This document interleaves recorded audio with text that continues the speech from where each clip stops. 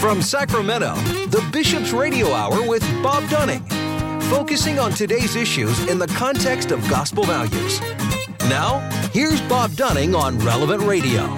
That's me. Welcome to you on this beautiful day the Lord has made. Appreciate you all being with us on the Bishop's Radio Hours. We enter into our 24th year of broadcasting, and appreciate all of you who have helped us along the way, especially you, the listeners, who have been with us, and we hope to hear from you.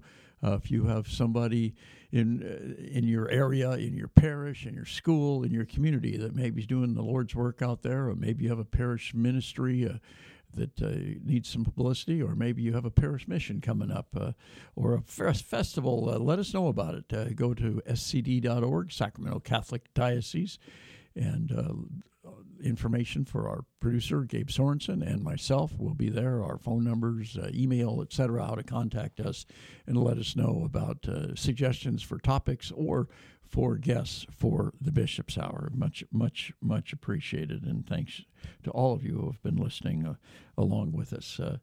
It's a labor of love. Well, it is the day the Lord has made. Let us rejoice and be glad in it. And one of the things we're glad about is the telephone, because we are hooked up with Carla Broussard of Catholic Answers, who will be coming out here on Saturday, November the 5th at St. Mel's Parish, a Men's Faith Day, with a special family faith renewal on Friday evening the 4th for the whole family from 7 to 9 p.m. St. Mel's, of course, on Pennsylvania Avenue in Fair Oaks. Carlo, good day to you. Thanks so much for joining us. Hey, Bob. Thanks for having me, buddy. Glad to have you. We were talking with Mike Ellison, one of the people putting this great event together, and I said, you're the first person I've met from Louisiana whose last name doesn't end in O-U-X. But yeah, but Broussard, that's one of the most common names. So is it really? Yeah, Broussard is a very common name in southern Louisiana. Oh, very good. Is that Cajun? Yes, it is. I kind of figured that. Yes, sir. Well, much appreciate you taking the time to be with us today. Where do you live in Louisiana now? No, I currently live in Southern California, north of San Diego. Our Catholic Answers headquarters are right outside of San Diego. Right. And I live about 65 miles north of that. Okay, very good. Explain a little bit about Catholic Answers, a little bit of the background on it. What led to the founding of that? I know it's such a popular program. Yeah, well, Catholic Answers as an organization was started, over, I think, 35 years now by Paul Keating, where he responded to some Baptist leaflets that were left on the cars at the Catholic Church he was attending. And in responding, set up a P.O. box and received tons of responses and thank you letters for the leaflets that he made and putting on Baptist cars at a Baptist church. And that was sort of the initiation of Catholic Answers as a 501c3. And it turned into one of the leading lay-run Catholic organizations dedicated to explaining and defending the Catholic faith. And I think it was in 2008 when our radio program, Catholic Answers Live, was established. And since then, it's been going strong 2 hours a day, every day, where we take in live calls with a variety of guests to answer those live calls, questions coming in.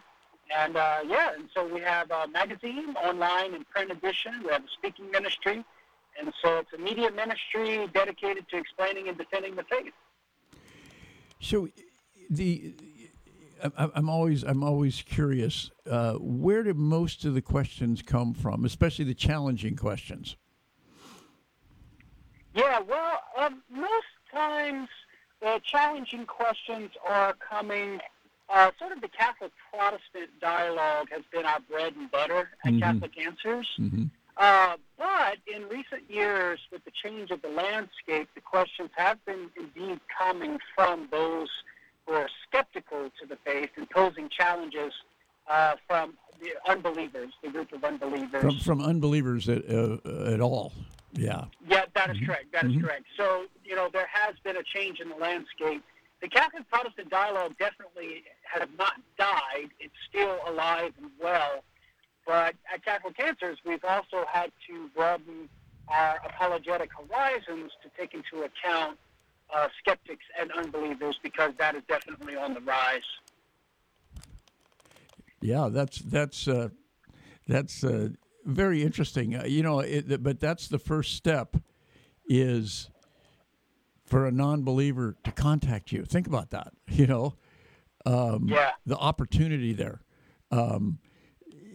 That's just really something. I think, because they could be doing anything, and maybe they're just harassing you. Who knows? But for the most part, they probably aren't. I know of many times I've broadcast from the March for Life in San Francisco, the Walk for Life in San Francisco in January, and once in a while there's a heckler or two. Nothing major, nothing to worry about. I'd hate to discourage anybody from going, because there are always a couple of hecklers, and you're told by the organizers, do not engage with anybody, blah blah blah. And I go, no, I'm going to engage. I'm going to be a rebel. Some guy, he called me a homophobe, and I'm like, we're walking for life. It just had to do with life in the womb, primarily, but we're walking for all life, all stages of life. We're all created in the image and likeness of God. And I don't know where this came from, but he just threw it out there, and it was directed right at me. I actually had a microphone in my hand, but fortunately I had a partner who was also broadcasting with me. So I kind of excused myself, and I went over and I said, and not in a hostile way, I said, I'm not quite grabbing your message here. Why would you say that? So you people are all alike. You believe in this and this and this and this and this and this and this. Sure. And named about 6 things that I didn't believe in. Right. And we engaged for a while, and before you know it, we exchanged phone numbers. Oh, great. Yeah, so that was a fruitful moment there. Yeah, Catholic Answers, very seldom do we have hecklers in that sense. The majority of the time, it's people honestly inquiring. If it's not if it is indeed someone outside the boundaries of the Catholic Church, whether that be a non-Catholic Christian or just a non-Christian, it's folks who are honestly inquiring.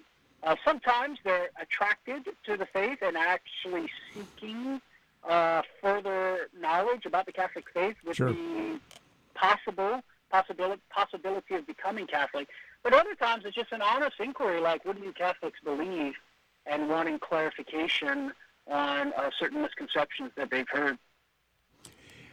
Yeah, so obviously it's many folds. I was going to say it's twofold or threefold, but you're helping to illuminate the faith for people in a faithful way and in a positive way. Hoping, maybe you attract a convert, maybe you don't, but you've planted the seed, and you might not know it, and maybe down the road something happens. Also, illuminating it for the faithful.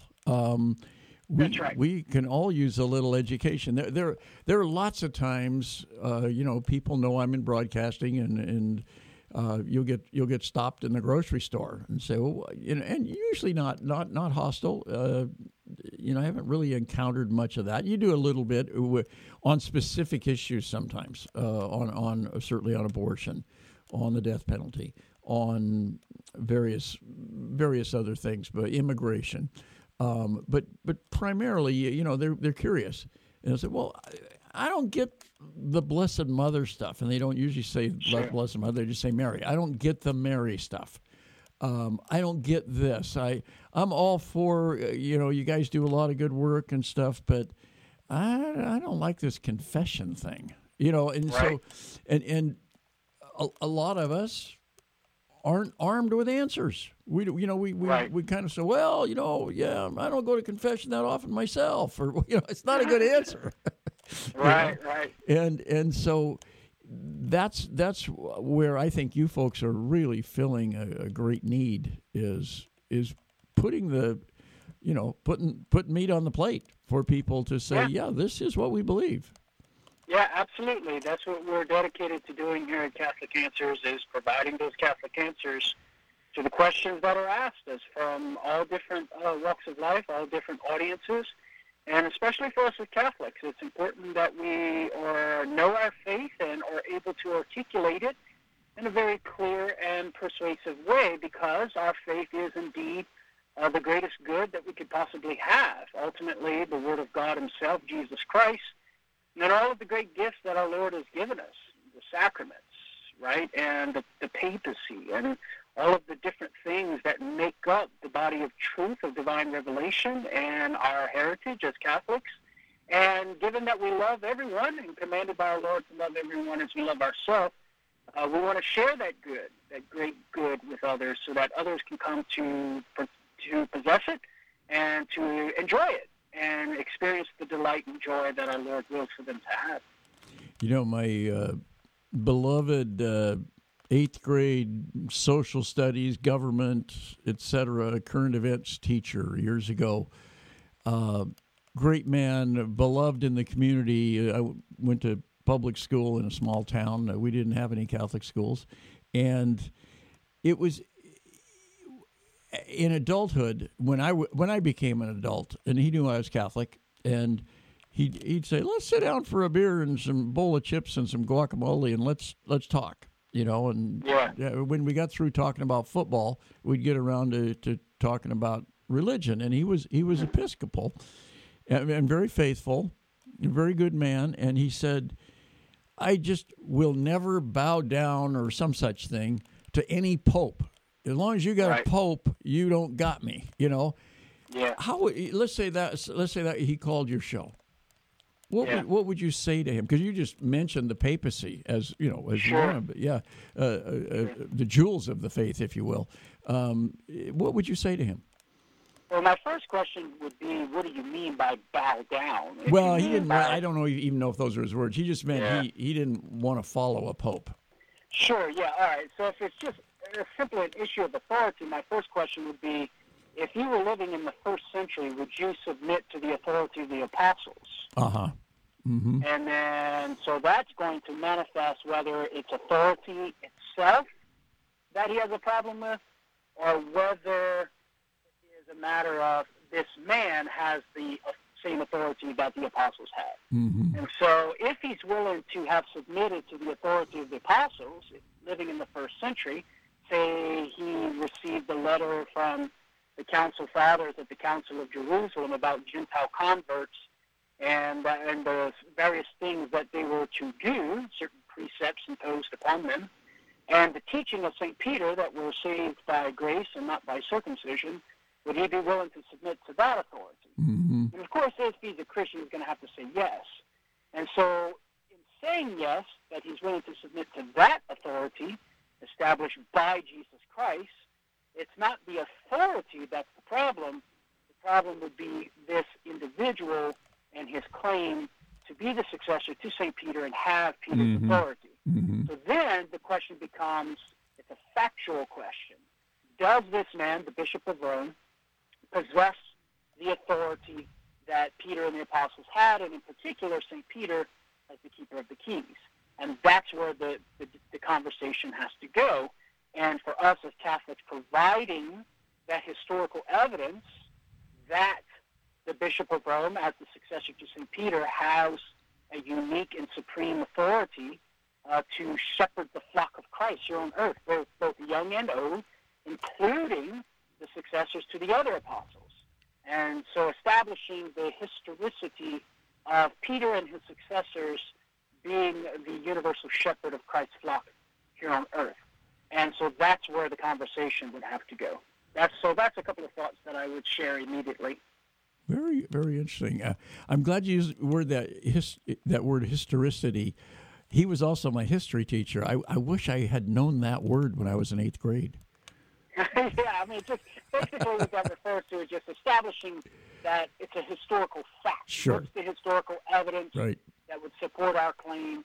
that the Bishop of Rome is the successor to St. Peter, and also that St. Peter received the unique authority from our Lord to exercise over and above and among the other apostles. Do you get questions from people saying, I was at Mass on Sunday, and during the homily, blah, blah, blah, I thought Father so-and-so said something off the wall. Do you get that? Yeah, absolutely. People call in all the time saying, I heard this priest say X, Y, Z. Right. That didn't sit right with me. Oh, right. Can you please help me clarify that? And it's always difficult to respond to those sorts of questions because, listen, I know from my own experience, I've misinterpreted people. Mm-hmm. People have misinterpreted me. And so it is possible that a lot of times when people call in with those sorts of questions, they're simply misinterpreting what their pastor said. Right. So we have to treat those with sort of a sense of delicacy. Kid gloves, but we can always take the idea itself that the person is struggling with and address that issue in and of itself, irrespective of whether it came from a particular priest. Yeah. I've, when I get cornered somewhere, maybe a speaking engagement or something, and I say, I don't want to know a name or a parish or anything. Just tell me what the issue is. Sure, that's right. That's right, because it's really not important whence it's coming from. I mean, if it is coming from a shepherd of the flock and this is an erroneous idea, of course that does cause scandal and that is problematic, and we want to pray for that priest and perhaps somebody within their individual diocese that can take that issue to the bishop or something, Right. So it does become relevant in those circumstances. So what are some of the tough questions you guys get, or the ones that maybe because obviously you have to do more than answer the specific caller or the specific question. You have a broad audience. You're talking to them as well. You're not just trying to answer this one person's question. I mean, we have you as a guest. And we love having you as a guest, but we are hoping that it serves our our listeners. Sure. Yeah. So you asked, what's the tough questions? I mean, it's always going to depend on sort of the nature of the question and how deep it gets theologically. Sometimes the toughness comes by way of this is a topic that just naturally lends itself to high philosophical reasoning. Say somebody's asking for evidence for God's existence. Mm-hmm. I mean, that's just automatically in the realm of philosophy. And whenever you're in the realm of philosophy, it's a bit difficult to articulate it in a way that's accessible for your average Joe, everyday pew-going Catholic, who doesn't have philosophical training, without losing the proper nuances and the robustness of an argument for God's existence. So that's a toughness. That's a difficulty. Sometimes the difficulty sort of the emotional response. So if a calls in with the question concerning the problem of evil, like we can solve the problem of evil intellectually and show that it's not a problem intellectually speaking, but it's always difficult emotionally, right? It's an emotional problem often when it comes to accepting the idea that God permitted this evil in my life, knowing that there's some greater good that I do not know. That's an emotional difficulty, and that's always difficult to deal with on the radio because you can provide an intellectual answer, but that only goes so far solving the emotional difficulty that's present. And sometimes it's just difficulty with theological issues, like if somebody calls in asking about the question of predestination, right? Oh, sure. And God's eternal plan of permitting some to end in mortal sin, in their lives in mortal sin, whereas God gives the grace of repentance at the moment of death as to why God does one thing rather than another. Those are difficulties that we simply have to bow in humility in the darkness of mystery and recognize that mystery and say, we do not know. We can only defend God in this case, knowing that it's not an injustice for him to permit somebody to die in mortal sin. And so it's questions like that that are often difficult as well. Yeah, the people always, non-Catholics will say, "What are these mysteries of the Rosary? Why is your faith full of mysteries?" And you go, "Well, you tell me, the body and blood of Christ, Right. the real presence." And I'm just so thrilled with the Eucharistic, revival. Absolutely. I just think it's a wonderful project, if you will, but I accept it because those were Jesus' words. I accept Sure. it as truth. I don't even need to believe it. It's like a belief is one thing to say, I believe this. I just know it's true. It doesn't matter if I believe it or not. It's still true. And Right. yeah, but why that had to be? Why couldn't it be just a symbol? Couldn't it be Jesus have said, take this bread and think of it as a symbol of my life and my words and all that, and do it in remembrance of me. But no, he says, take this is my body, take this is my blood. I don't know why it had to be that way. Oh, sure. I accept that it's true, but it's a mystery why it needs to be his body and blood. Obviously, Sure. it does need to be that way, but I don't know why it does. Right. It's not absolutely necessary that God gave us the sacrament. We Right. could have an order of providence where we don't have the sacrament. But, we could offer theological reasons why it's fitting that God would do this and give us these sacraments in these ways, and that's important, and that sheds some light in the mystery there. But you're right. It's not absolutely necessary. But we know it is true because Holy Mother Church has definitively taught us so, and interpreting these words of Christ. But I might mention, Bob, that I have some sympathy for our Protestant brothers and sisters who read these texts, say in John chapter 6, eat my flesh, drink my blood, and this is my body, the words of that at the Last Supper, because they have alternative readings of these texts that without further training and reflection, one would be justified in interpreting these texts in the symbolic way. Sure.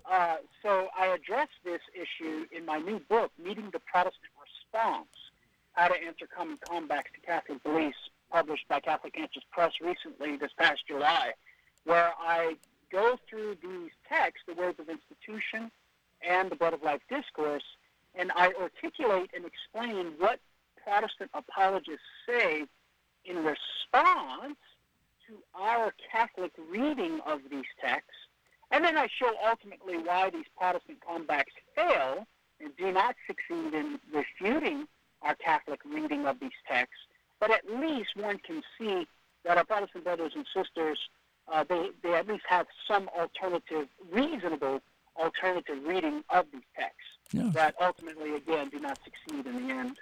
That's very charitable of you. Well, it's true.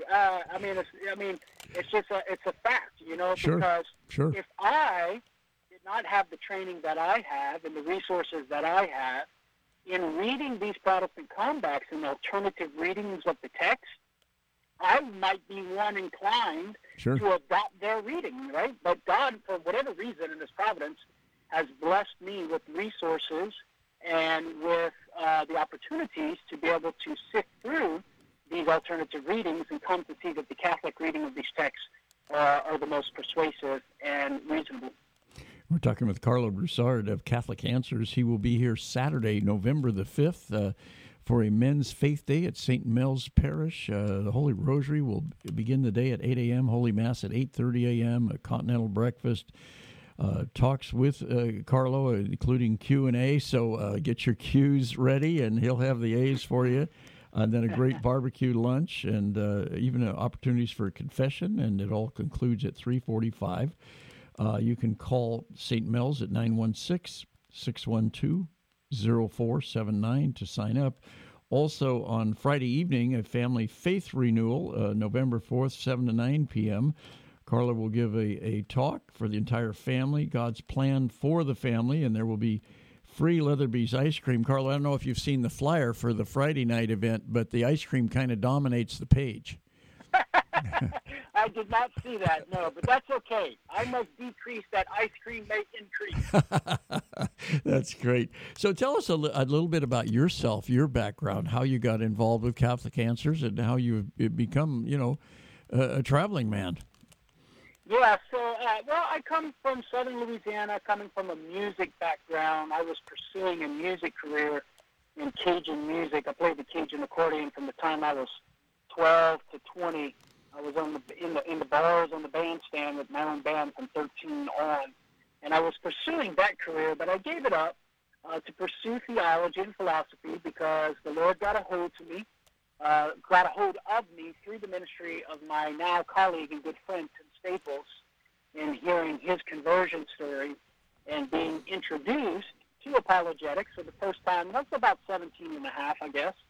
And by God's grace, I was attracted to apologetics, fell in love with the Lord, and was convicted in my faith and started studying, and came to realize that I felt God was calling me to do apologetics, or at least to do ministry, to teach the faith, because I had a burning in the bosom, right? I had a burning desire to want to study theology. So I gave up my pursuit of my musical career in southern Louisiana and began studying theology formally. And the Lord led me one step at a time to eventually getting my degrees in theology, a degree in philosophy, working for my pastor back in southern Louisiana, and eventually starting my own 501c3 Institute for Adult Faith Formation, which was sponsored by some donors in Central Washington, where I was living for 4 years, worked with Father Robert Spitzer in the Magis Center, and that, of course, was a stepping stone for me coming on here at Catholic Answers 7 years ago to work as a full-time apologist and speaker. So that's sort of the life story in a nutshell. Well, if you knew Father Spitzer, you have my admiration. What a great man he is. Indeed, Where were you in Central Washington? In Yakima Diocese. Oh, sure. Wenatchee. Yeah, Wenatchee, Washington. Great right on the Columbia River. Apple country. That's right. Yeah, so my wife was from there. My wife's mother was living there. So after 8 years of starting our family in my hometown in southern Louisiana, we decided to move there, and I had some benefactors who were willing to support me in my ministry for adult faith formation. And I did that for 4 years, the last 2 years working full-time as well with Father Robert Spitzer. Boy, when you come into Wenatchee from the south, it's such a vista between the orchards and the mountains, and what a beautiful little town that is. Where were you in southern Louisiana? What town were you in? I live in a town called Crowley, which is 18 miles west of Lafayette. Okay. So Lafayette, Louisiana, is sort of the marker there. I was walking the college campus in Lafayette one time, and an alligator came out of the pond. It was like, I said, "Oh my goodness, I think that's an alligator." Like, I'm not in a zoo, and there's no fence. Yeah, you got to be careful. What was that? Southwestern? What's that in Lafayette? That would have been. It used to be known as University State of Louisiana, USL. Now it's called ULL, University of Lafayette, Louisiana. That's right. Yeah, I was stunned. I survived, but I was stunned. Have you ever heard of Queen Ida? I have not. No. Okay, I think I dated myself. She used to travel around. She called herself the Cajun Queen, and she had her accordion. And yeah. I know what you're talking about. I think she was actually from California, but she was Cajun, and she would put on a show. She was just that infectious music. Well, Carla, it is so great of you to take the time to be with us today. My pleasure. Everybody out here is excited about seeing you, and we'll look forward to seeing you for ice cream and a talk on the 4th, and then the Men's Faith Day on the 5th. Thanks so much, and God bless your ministry. Bob, take care, buddy. Yeah, you too. That's Carla Broussard, who will be at St. Mel's. Again, the phone number, 916 612-0479. We'll take a quick break. Back with more on the Bishop's Hour right after this. This portion of the Bishop's Hour is brought to you by a grant from the St. Vincent de Paul Society. Drop by and shop at their thrift store, a beautiful, beautiful thrift store at 2275 Watt Avenue. Open Mondays through Saturdays from 10 to 8 and Sundays from 11 to 6. They also accept donations at the store, donations of furniture, appliances, clothing, books, everyday household items. Your donations help to fund the many projects of the St. Vincent de Paul Society throughout the Diocese of Sacramento. Do such wonderful, wonderful work, and the thrift store is one of the ways they raise the funds to help people throughout the diocese, and also many of their clients are able to access the thrift store for items that they need. You can give them a call. They will come pick it up as well, but you can give them a call. They're at 916-972-1212. And remember, again, the thrift store is open 7 days a week at 2275 Watt Avenue right here in Sacramento. Well, Bishop Soto refers to Christ the King Retreat Center as the jewel of the diocese, and indeed it is. What a beautiful oasis it is. It's located in Citrus Heights, right in the hustle and bustle of the city, and you feel like you're getting away from it all when you turn off the main road and just come into Christ the King Passionist Retreat Center. Christ the King has served Northern California and the Diocese of Sacramento for over 60 years through parish weekend retreats, individual spiritual direction, and a variety of other programs. For information on all the programs that they offer, including residential programs, give them a call. They're at 916-725-4720, or you can visit them at 6520 Van Maren Lane in Citrus Heights. And we certainly thank the St. Vincent de Paul Society and Christ the King Passionist Retreat Center for their fine and long-standing support of the Bishop's Hour. This is James McCormick, President and CEO of the Sacramento Choral Society and Orchestra. You're listening to the Bishop's Hour with Bob Dunning. Thank you, James, for that wonderful introduction and for all the Choral Society does here. They are they've scheduled their Christmas concert. It is going to take place December the 10th, always a great event at the Memorial Auditorium Home for the Holidays. Also, their stained glass concert will take place on October 22nd at Fremont Presbyterian, and always a great event. And we're pleased now to welcome in Angela Hessel, who is the Executive Director of Loaves and Fishes right here in Sacramento. Angela, good day to you. Hi, good. Hello, how are you? Doing fine. It's been a while since we've talked. Yes, it's good to hear your voice again. Yes, yours too. I presume between then and now you've solved all the problems of the world? We're done. Yep, You're done. Good. You're good done. To go. We're all out of business. Indeed. Oh, wow. So we've gone from 117 degrees in September Wow, to yes. 3 or 4 inches of rain all in one day on the in late September. Neither of those things are very good for your clientele. Right. Yep. Neither one are ideal for folks who are living outside, and there's a lot to navigate these days for folks. So we're here to help one day at a time and do what we can to meet them where they are and appreciate those needs for what they are and do what we can. We hear over and over and over again about homeless. There've been many plans. There've been sweeps. One of the ways I come to work, I see one day there were RVs and trucks and old buses and everything just lining as far as you could see, and the next day there was nothing. And what happens when they do a sweep? What happens to the people?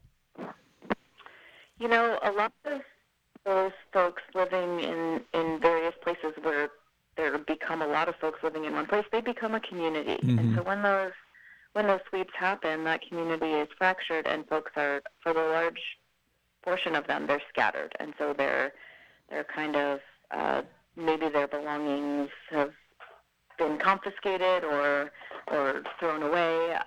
Sometimes that happens. Sometimes they're able to get their things and move along before this actual sweep day happens. But for the most part, it's a lot of re-traumatizing folks because they, may have established a bit of a community, some stability. Folks rely on each other, and now all of a sudden they're out to fend for themselves again, to find a different place to be. So it becomes very difficult, and it kind of continues that cycle of movement for folks, and kind of that upending of their lives when the sweeps happen. It's very difficult. So as inflation rages on, I guess not quite as bad as it was in the summer, but still very significant. How is that affecting your operation, number one, but also the people you serve? And we're seeing increases even though we do our best to use donated food when we have it, or buy in bulk. One of our challenges is that we are feeding several hundred folks every single day, so there's a large volume of food that's needed. So we're seeing some cost increases, especially as we're starting to prepare for the holidays. Thanksgiving is our big meal on campus, is our big celebration for the holidays. So we're preparing for some of those things. But inflation has, utilities, just running our programs and buildings and facilities and things of that nature. It's all getting more and more expensive. So we're doing the best we can to mediate some of that, and this is where those donations come in quite handy, because those are expenses that we can't just eliminate or say we're not going to provide anymore.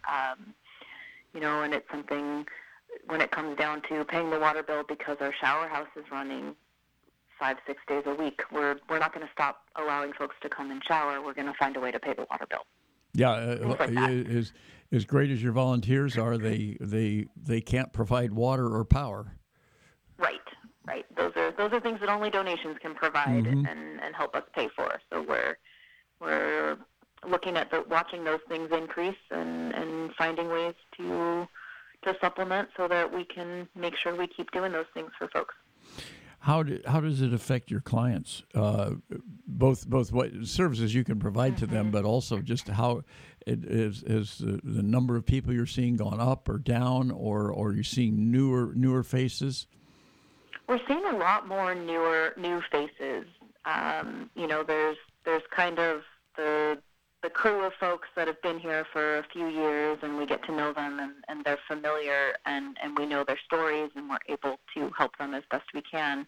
But we're also starting to see an influx of a lot more new faces, people who are new to homelessness, new to Loaves and Fishes, don't necessarily know what all of our services are or what they can get by coming here and what that support looks like. So we're doing a lot more getting to know folks, a lot more kind of stepping back and meeting them where they are and getting to know their names and their faces and trying to make sure we're asking the right questions so that we're able to fill what they need, even if it's just for today. And sometimes folks don't realize all of what we do. I ran into one woman this morning who stopped me and asked me if I worked here, and I said, yes, I do. How can I help you? And she was asking me if there was a place where women could shower, because she was in Friendship Park and she heard them talking about the men's shower house, but didn't realize that just on the other side of our campus is where Mary House is located, where she could access a shower. And, she was asking about mail service and where she could get her mail sent so that she doesn't lose some of the benefits that she has coming to her by mail. And those are things that Mary House can do for women and that Friendship Park can do for men, but she just didn't know that existed on the other side of our campus. So sometimes it's a lot of helping us navigate those different things. Well, I wouldn't have even thought about mail. That's yeah.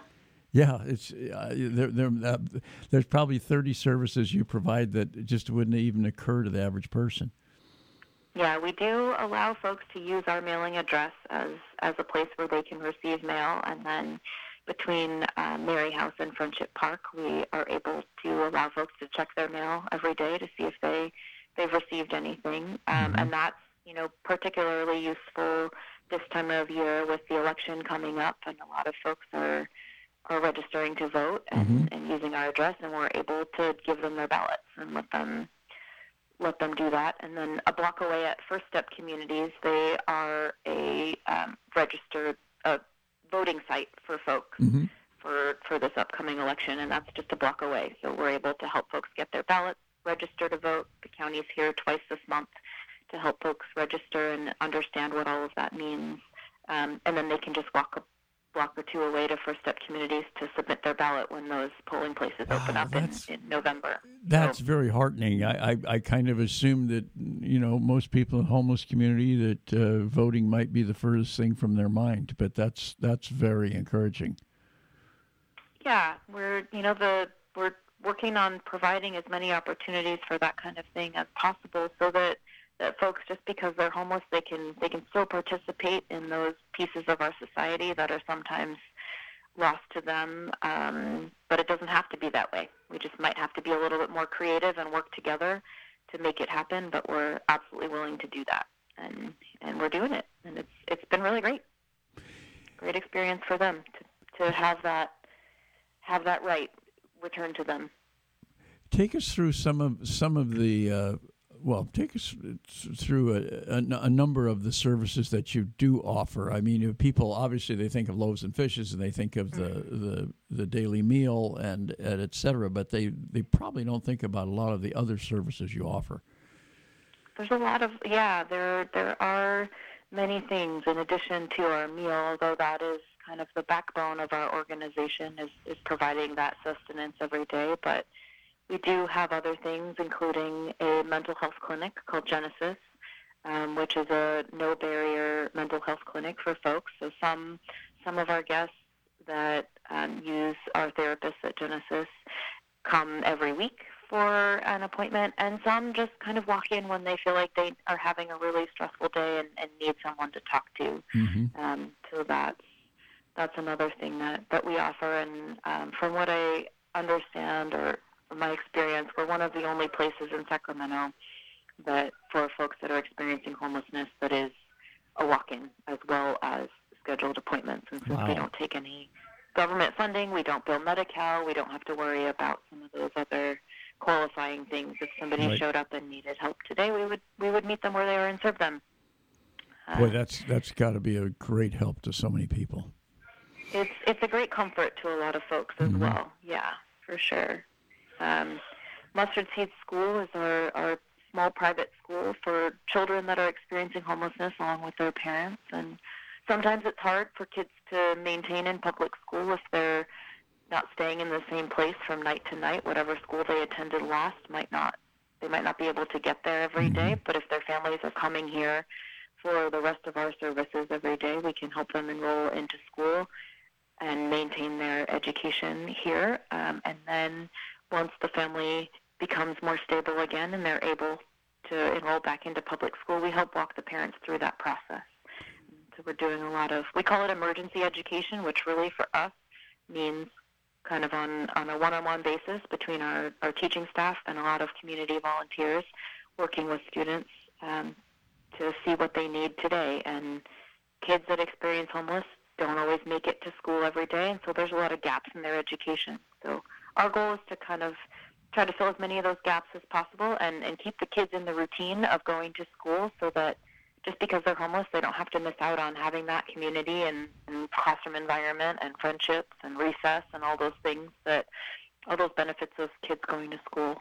So it's another one of our hidden gems on campus that folks don't always hear about. How does that work? Obviously, you're dealing with a kid that maybe wasn't there yesterday and might not be there tomorrow, or maybe he's going to be there a week or maybe a month.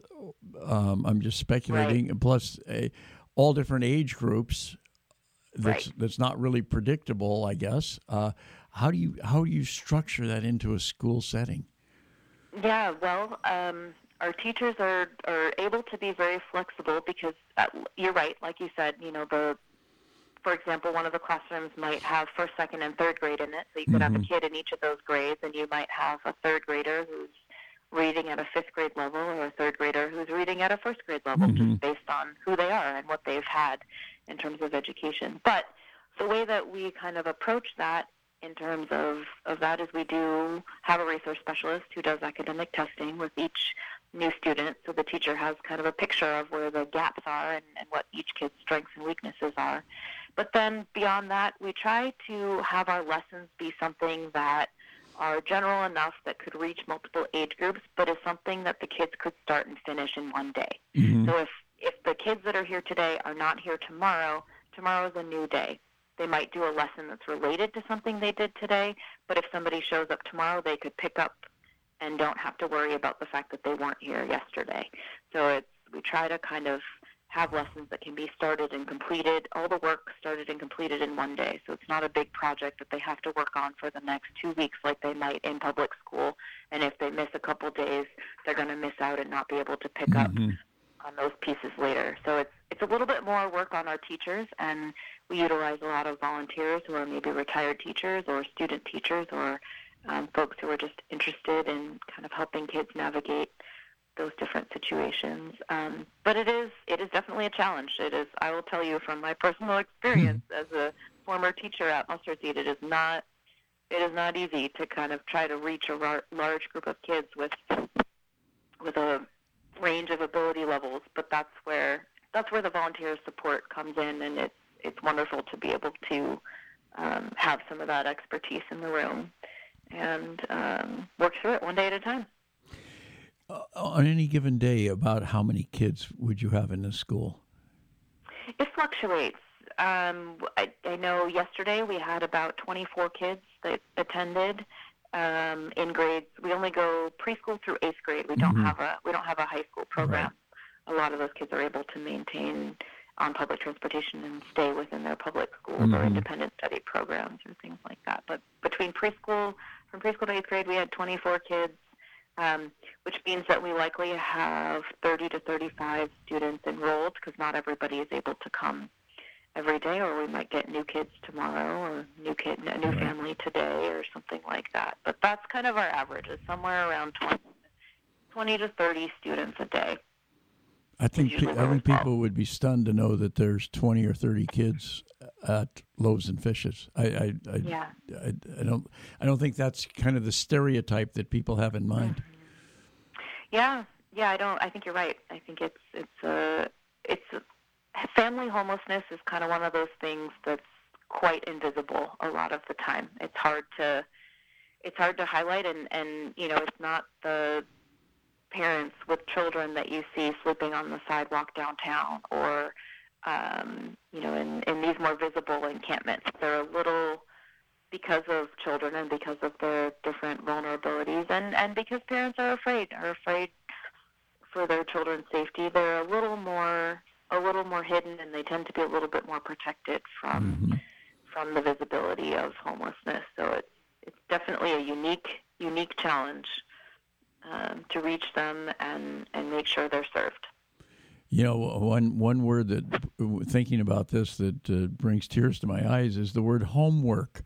And you think, oh, do they have homework? And then you realize that word's based on the word home. Yeah, absolutely. It's hard to think about it that way.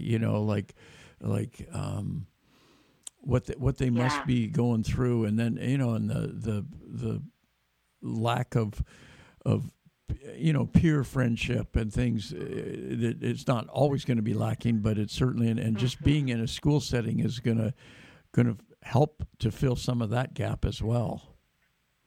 Absolutely, yeah. And our school, Mustard Seed, doesn't issue homework, mostly for the fact that we understand that, and we know that this might be a family staying in a car that after a certain hour doesn't have light, and that's going to be really hard for that child to complete that math worksheet or whatnot, and bring it back the next day, or they might not be able to make it back the next day to turn in the homework. Exactly. So we do get some parents that want their kids to have that routine and want to and have the energy and the time to work with their kids after school. And so in those types of situations, we will definitely send home workbooks or give kids things to work on at home.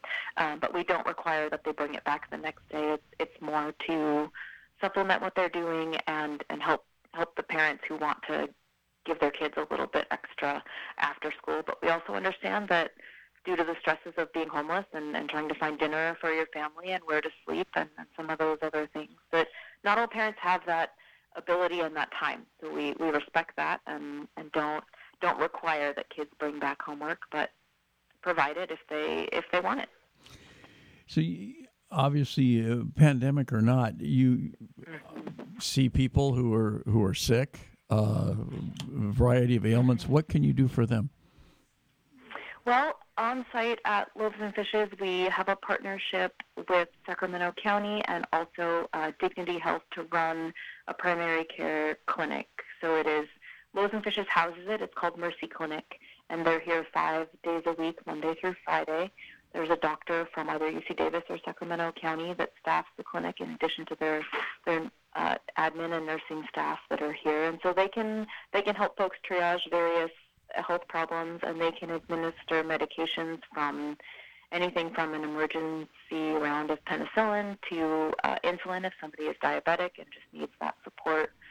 They also do various other substance abuse treatments and counseling with some other staff that they bring in through Sacramento County. So we do have that on site, and then obviously they can help triage different emergency situations as well. One of the other unique things about Loaves and Fishes is that right kind of nestled in the middle of our campus is Sac City Fire Engine 14, who have EMTs available. So if we have any type of really urgent emergency and we need to call 911, typically they are who respond, and they just kind of run around on foot to help us out with some of those things. Oh, that's great. And so we've got some support with kind of the emergency triage end of it, and then Mercy Clinic for some of the ongoing and other needs that folks have related to their health. Angela, what can our listeners do? What sort of needs do you have that our listeners might be able to help with?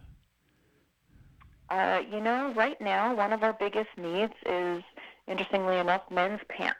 We are low on men's pants and then shoes of all sizes for men and women. This is the time of year where we give out a lot of shoes, and then we're always interested in collecting things like sleeping bags, tents, tarps to keep people dry, and as the wet weather is approaching sometime sooner rather than later. In another couple of years, maybe. We'll see what the drought does to us this year.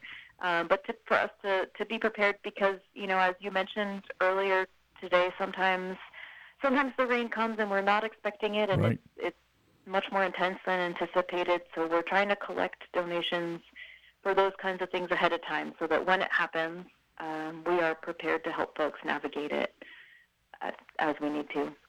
Very good. Very good. And the Thanksgiving meal, that's still a ways away, but do you take donations of food for that? Yes, we will. We do take donations of food for that, and we are finalizing our needs list for that specific meal, and it should be up on our website in about a week or so. So if folks are interested in helping us collect some of the food donations for that, I'd say maybe give me about a week or so, and then check out www.sacloaves.org on the Needs List tab. It'll be there. Very good. Sacloaves.org. Very good. Angela, thanks so much for all you do. You're doing the Lord's work out there in the vineyard, and we greatly appreciate it, and I know an awful lot of people do too. And thanks so much for taking the time to be with us this morning. Thank you for having me. It's always a joy to talk to you, and we're grateful for any support folks can offer. Thank you. Very, very good. God bless you and your ministry, and I hope our paths cross again soon. Sounds good. I do too. Thanks, Angela. That's Angela Hassel, the executive director of Loaves and Fishes, one of those people in Sacramento that we're just lucky she is here and really dedicated to, I don't know if they're solving the problem of homelessness, but they are dealing with the problem of homelessness and providing a lot of services on a daily, regular basis to people that are very definitely in need. That's going to do it for us for today. Thanks for listening. God bless. We'll talk to you again soon. This portion of the Bishop's Hour is brought to you by a grant from the Mercy Foundation, enriching lives in the Sacramento region through Sisters of Mercy ministries in healthcare, education, housing, and the care for the poor and elderly. For the Mercy Foundation, philanthropy is one of the most powerful expressions of compassion and love. Just as many people in our community need a hand, countless others are reaching out to them with comfort and hope. You can express your care and concern for the less fortunate with a gift to the Mercy Foundation. You can give them a call, 916-851-2700. That's 916-851-2700. And you can be confident that fully 100% of your contribution will support the Sisters of Mercy ministry or ministries that you choose.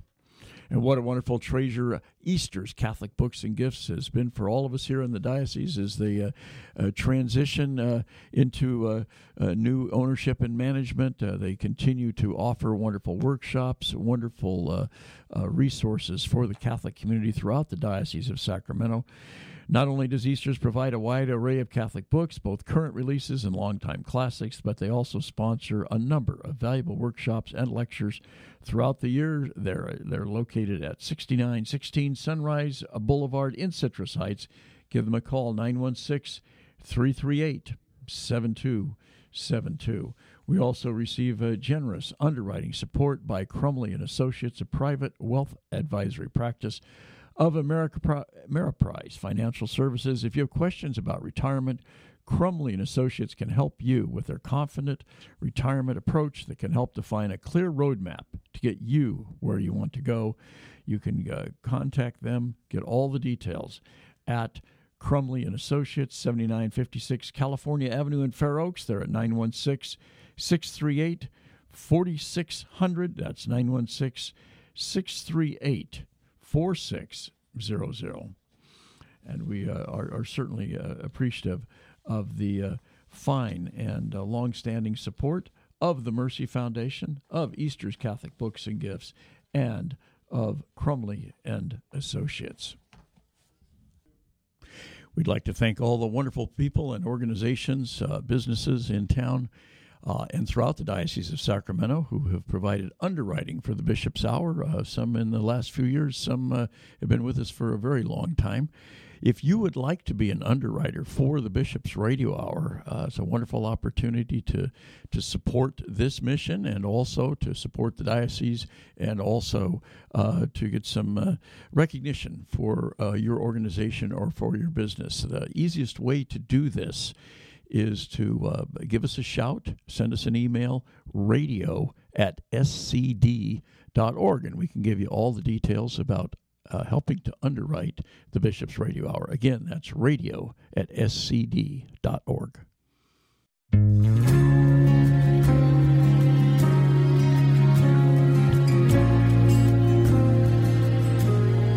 I feel burning deep inside of me. I feel your spirit is moving around me. I hear your voice, you're calling me closer. I know that you're here.